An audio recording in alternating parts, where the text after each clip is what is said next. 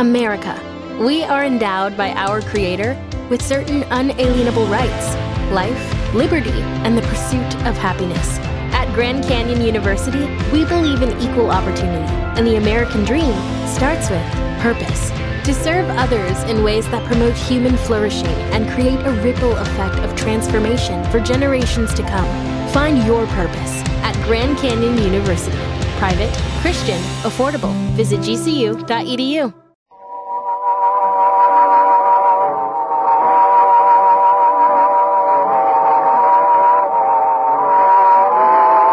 Recognize that melody?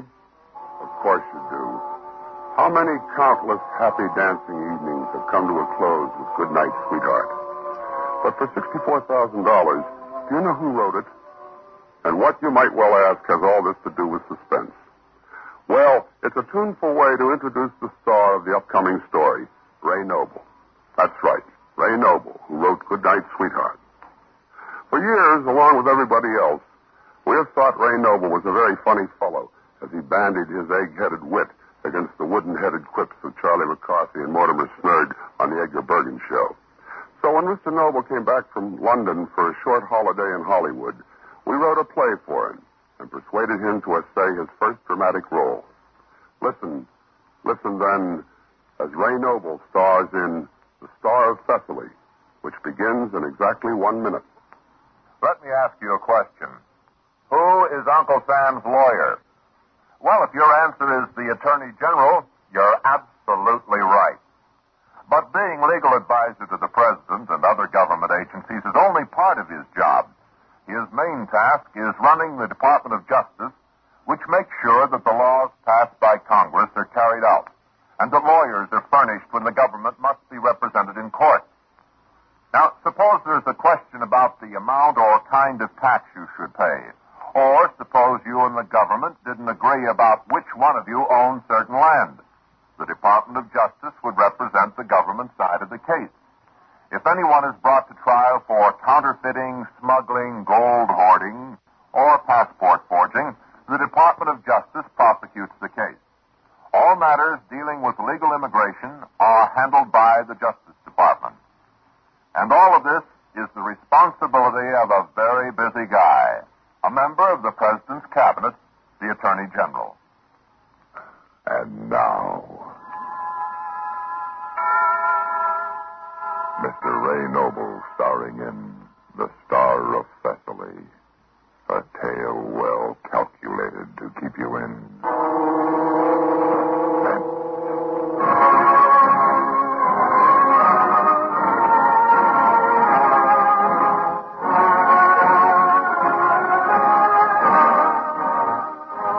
The adventure began under the classic circumstances dear to the hearts of the writers of British short stories, and presumably their readers. That is to say, it was a foggy November night in London, and a group of us were gathered before the crackling fire in St. Botolph's Club in the West End. There were, as I remember, Sir Eustace Twining, Christopher Rexon, Colonel Thorndyke, just home from India, and one other. Now, who could that have been? Oh, yes, it was I. Captain Anthony Chumley Smythe, OBE, DSC, recently retired and presently unemployed. Dreary weather. Beastly. Monstrous. Absolutely monstrous. Oh, it's not quite that bad, Sir Eustace. The vulgarity of it. The sheer downright vulgarity. Who? This bounder here to the side. What bounder? This bounder. Just listen to this personal notice on the front page. For hire. Retired Captain Queen's Hussars. Oxonian. Superior intelligence. Superb family connections. Will go anywhere and do anything for a price. Reply box 322, etc. Gentlemen, what is England coming to?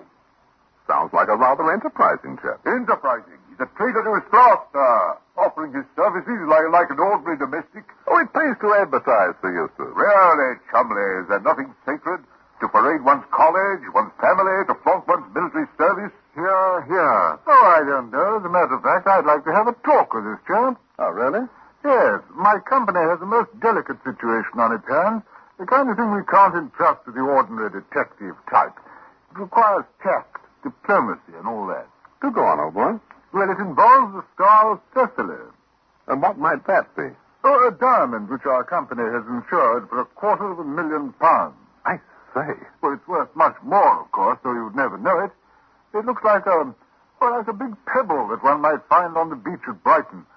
Uncut, you know. Oh, why? Well, the owner, Socrates Melas, is not only one of the wealthiest men in Greece, but he's also one of the most eccentric. He carries the star of Thessaly on his person as a pocket piece.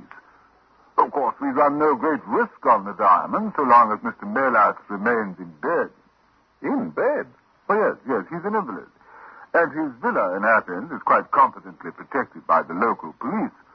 However, it has become necessary for him to travel to Paris for an operation, and the old boy insists on carrying the diamond with him. Now, I need somebody just like your advertising friend, Sir Eustace. No friend of mine, sir. Somebody suave enough to try to dissuade Mr. Melas from taking the diamond with him on the trip, and failing that, someone resourceful enough to go along on the trip and see that it isn't stolen. That's quite an assignment. Yes, but remunerative.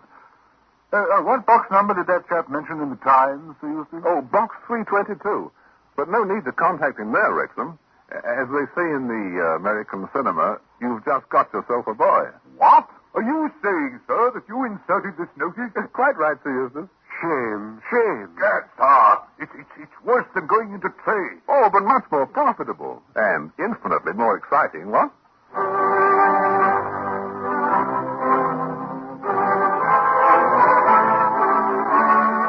36 hours later, I presented myself at Socrates Melas' villa on Mount Lycabettus overlooking Athens.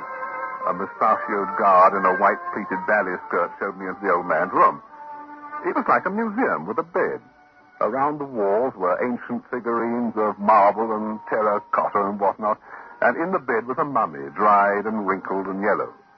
Since it moved and spoke, I assumed it must be Socrates Melas himself, and so it was. I know why you have come here, and I wish you would go away. I will, sir, as soon as you've agreed to place the Star of Thessaly in a safe deposit box. The star is my talisman. I am never without it. Look, Mr. Melas, it's not only unwise, it's actually dangerous to go traveling around Europe with 250,000 quid in your pocket. Oh, nonsense. Nonsense, I say. The star is only a piece of crystallized carbon. Look at it. It's just a little rock. Yes, sir, but a highly publicized little rock. You must leave it behind. Never! I like the feel of it. I like to know that it's in my pocket. I am never without it. Very well, then. I'm afraid you'll never be without me until I can deliver you safely in Paris. Defense first idiocy. I have a nurse to take care of me. Nursing schools don't teach the kind of care I'm speaking of. So, I can't rid myself of you, eh? No, sir, not unless you put the Star of Thessaly in a safe place while you're away. Very well. We leave tonight at 10 o'clock. What is your name? Captain Anthony Chumley Smart. Did you ring, sir? Did I ring? Yes. This is Captain Smythe. He's traveling to Paris with us. His name is Hippolyte. Oh, how do you do? Delightfully. Huh? Make reservations for him on the same car as ours. Yes, sir. All right, Captain Smythe. I don't think we have anything further to discuss. No, sir, I suppose not. Show Captain Smythe out, Hippolyte. Yes, sir. This way, please. I'll see you on the train, Mr. Melas. I hope not. Huh. Your employer seems to be a man of pretty strong likes and dislikes. He's more than that, Captain. He's selfish, ungrateful, and downright mean. I've given him the best years of my life, and I don't even have his thanks to show for it. Crying shame, isn't it? I tell you, Captain Smythe, it is the end. Well, I'm awfully... Hey, wait a minute. Out there in the gut. I say, what an exquisite creature. Oh, her. That's Kula. Is she his nurse? Good heavens, no. Kula's his granddaughter. I am his nurse.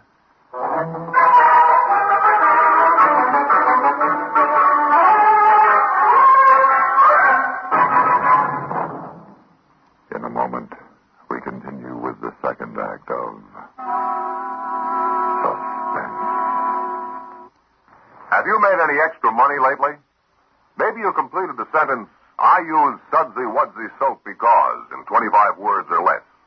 Or you hit the jackpot on a 3-horse parlay.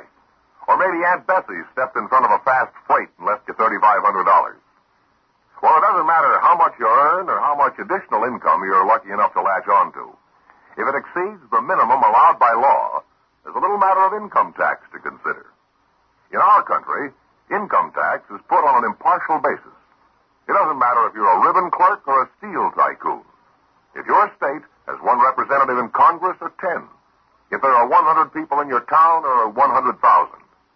According to the 16th Amendment to the Constitution, the Congress shall have power to lay and collect taxes on incomes from whatever source derived without apportionment among the several states and without regard to any census or enumeration. That's how your American Constitution works. And now, starring Ray Noble, Act 2 of The Star of Thessaly.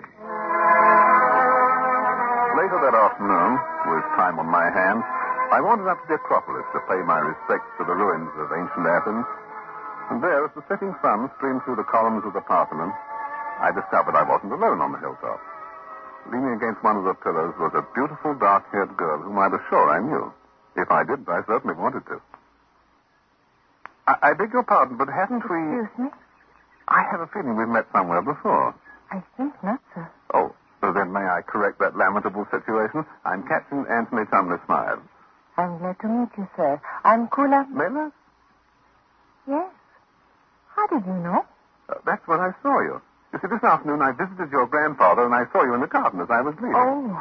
Yes, I wanted so to meet you, but your grandfather's nurse ushered me right out of the house. Oh, that Hippolyte, that nasty little man. Absolutely, to say the least. And what, may I ask, brings you up to the Acropolis all alone? Oh, I come here often at the end of the day. It is so beautiful. It certainly is. Oh, wait a minute. What is it?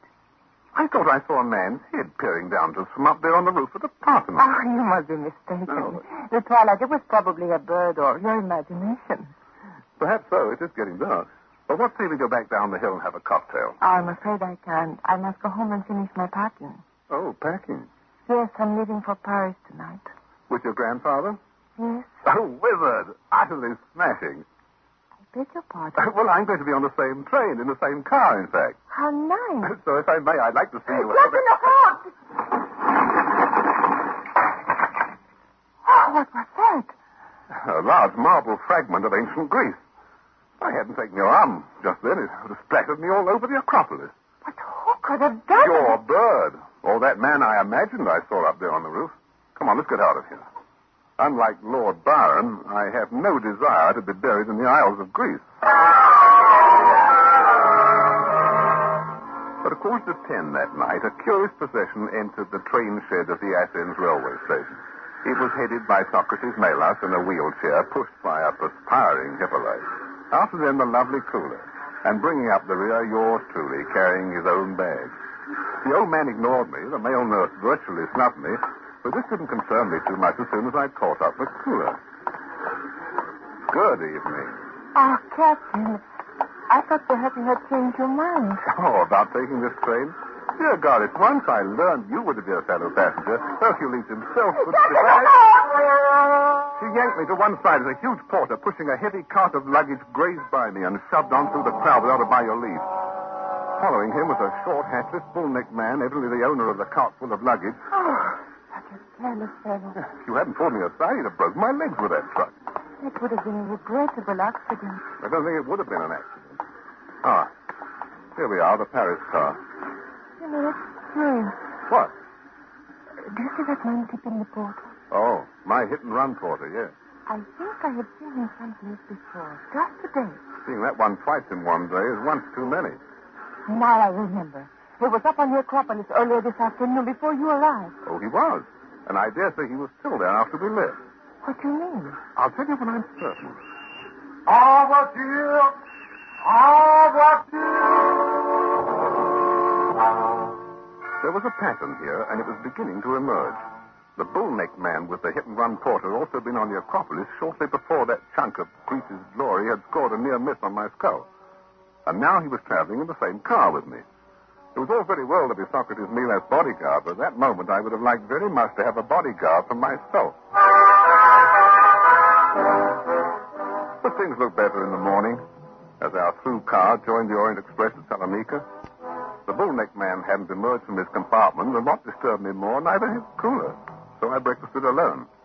And then as the train sped west towards Italy and the Alps, I went forward to pay my respects to the boss. Yes?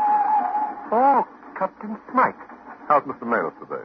Quite well. Who is that, Hippolyte? Captain Smythe. Hand him away. Oh, come now, old chap. I'm not here by choice, you know. How are you feeling? Very well. Why shouldn't I be? Everything all right? Certainly. The Star of Sicily is right here in my pajama pocket. Is that what you mean? Good. That's what I mean.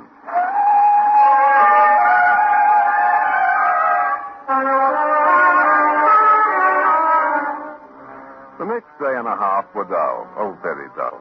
Cooler remained in her compartment pleading a migraine.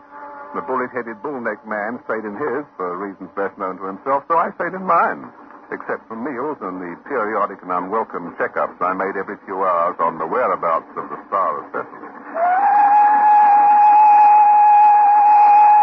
Then on the afternoon of the second day, while the train was snaking upwards through the Italian Alps, I was idly leafing through some magazines I picked up in the Milan station when the train attendant came in. Scusa, signore. What do you want? Well, we come subito to Simplon Tunnel. I'm going to turn on the lights. Oh, the Simplon Tunnel. Yes, si, signore. The longest tunnel in the world. 12 miles all up a hill. She starts in Italia and she come out in Switzerland. My. Well, thanks for the travelogue. Che, signore? Nothing, just thanks. Oh, prego, signore. A moment later, the Orient Express was followed up by the Simplon Tunnel. A moment after that, the door of my compartment slid open again. And there stood my bullet-headed bullneck neighbor pointing a very efficient German Luger at me. Now, Captain Smythe, you will get down to business. Who are you? It's of no importance. And what is the business we're going to get down to? The business of you leaving the train right now. Oh, come now. Dark out there in the tunnel. Lower that window. Well, let all the smoke in. Lower it or... All right. Don't get so excited. There. See? Smoke. Very annoying. Now, out of the window. Out. Look, before I do, you mind telling me why? You are in my way. I beg your pardon? Before the train emerges from the tunnel, I intend to have the Star of Sicily. Oh, I see. You weren't by any chance crawling around the roof of the Parthenon the other night, were you? Of course. And, of course, you paid the porter to try and run me down to the railway station? Of course, and each time that girl saved you. But nothing can save you now. Out of the window with you. While I had kept him talking, the compartment had been filling with train smoke, and I'd been calculating the lurch of the car. Now I turned towards the window slowly, waiting for the car to lurch once more. I braced myself at the window. The car gave a jerk, throwing Bullneck slightly off balance. I whirled, grabbed his gun arm, thrust my knee into his middle, and rolled over. Unfortunately, the train lurched a little more than I expected, and poor old Bullneck kept going right on through that window. I tore out of my compartment and down the corridor to Maylas' room. The light was out. If the light wasn't there, the old man was lying on the bed, breathing shabbily, obviously doped. I felt in his pajama pocket, and I felt around the bedclothes. It was nowhere. It was gone. The Star of Sicily was gone.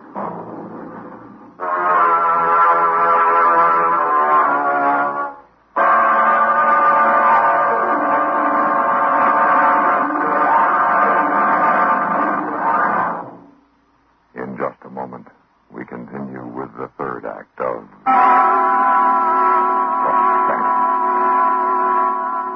Have you ever thought of being a leader in your home community? For a minute, let's pretend that you are. It's an average community in most respects, neither rich nor poor, and with most of the problems that other communities have. But there is one problem that's a little different. Near the outskirts of town, there is a slum area, and you and the other leaders have long believed it should be cleared up. But the problem is not simple, because the people who live in this disease-ridden slum area have no wish to become part of the community. They remain by themselves. They will not mix. They will not do business. And they will not listen to advice. What would you do? Tell the other leaders of the community that what these people do is their own business and how they live and die makes no difference to you? Or would you call in a group of experts who are experienced in clearing up such situations? Of course you would, because you know that poverty anywhere is a danger to prosperity everywhere. You would ask the experts to help the people pull themselves up by their bootstraps, up to a better way of life. Throughout the world, this is what the International Labor Organization is doing. It is an agency of the United Nations, which is man's best hope for higher social standards, peace, and justice. And now,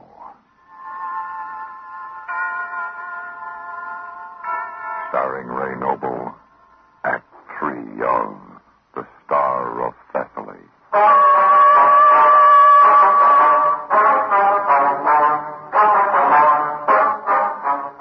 The Star of Thessaly was gone, and the man who had planned to steal it was gone, too. Who else was after it, then? Well, there wasn't much time. I sent Cooler in to look after her grandfather, and I started to search the car, compartment by compartment. By the time I was halfway through, the train was out of the tunnel and slowing down for Swiss customs inspection. I heard a door open at the forward end and saw a figure slip out of the WC. It was Hippolyte. He threw open the vestibule door and dropped off the train, stumbling as he hit the gravel of the roadbed. I jumped after him, but he was on his feet and running, his left leg limping badly. I nearly caught up with him when he turned suddenly. I saw the gun in his hand and dived in a flying tackle as it went up. All right, Hippie, old boy. I want two things from you. That gun. Please, let me go, Captain. And the Star of Thessaly. Let me keep it, Captain Smythe. He does not need it. He has millions. Let me keep the star. You know that it would probably kill him to lose that diamond. It is only a pocket piece to him. He owes it to me. I've given him the best chance of my life. Let me keep this star, Captain Smythe. Please, let me escape. Come on, Hippie. Crying will get you nowhere. You are just a heartless brute, Captain Smythe. Yeah, I know. But let's go for it.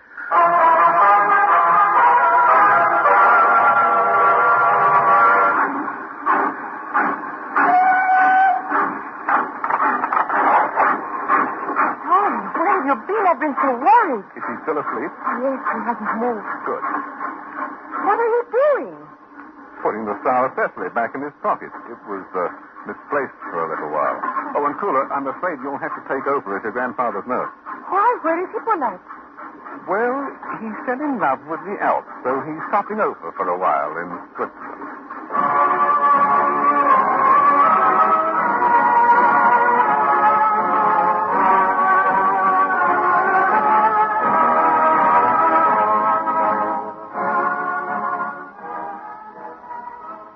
Dreadful weather. Beastly. Hello, evening, chap. Oh, evening, Chumley. Well, aren't you going to ask me about my trip? Trip? You've been away? Yes, I... Thought I hadn't seen you about for a few days. Dreadful weather we're having, isn't it? Oh, yes. Beastly.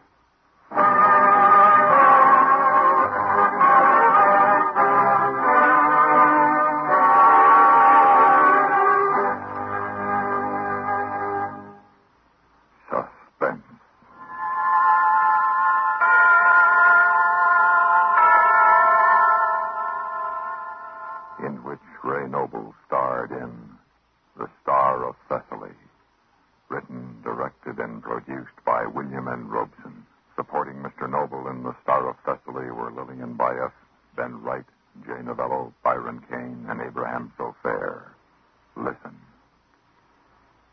Listen again next week when we return with another tale well calculated to keep you in suspense.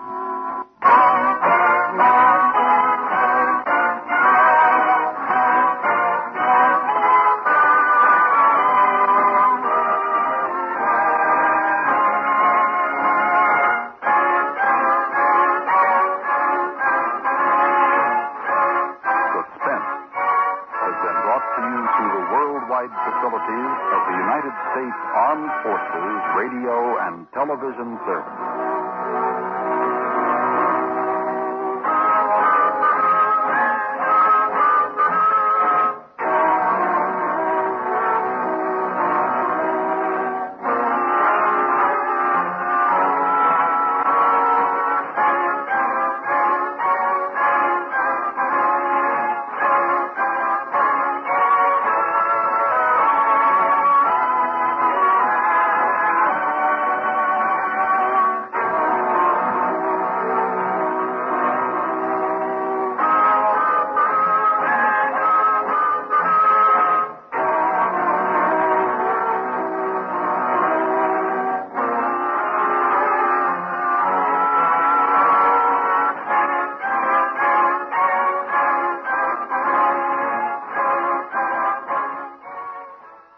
Save big money on everything for your next project at Menards. Spring is here, making it the perfect time for outdoor projects. Suncast storage sheds are an excellent solution for protecting outdoor lawn and gardening tools. They're easy to assemble, and the all-weather construction provides water resistance and UV protection. Save big on Suncast storage sheds. View our selection of Suncast products today in store and on Menards.com.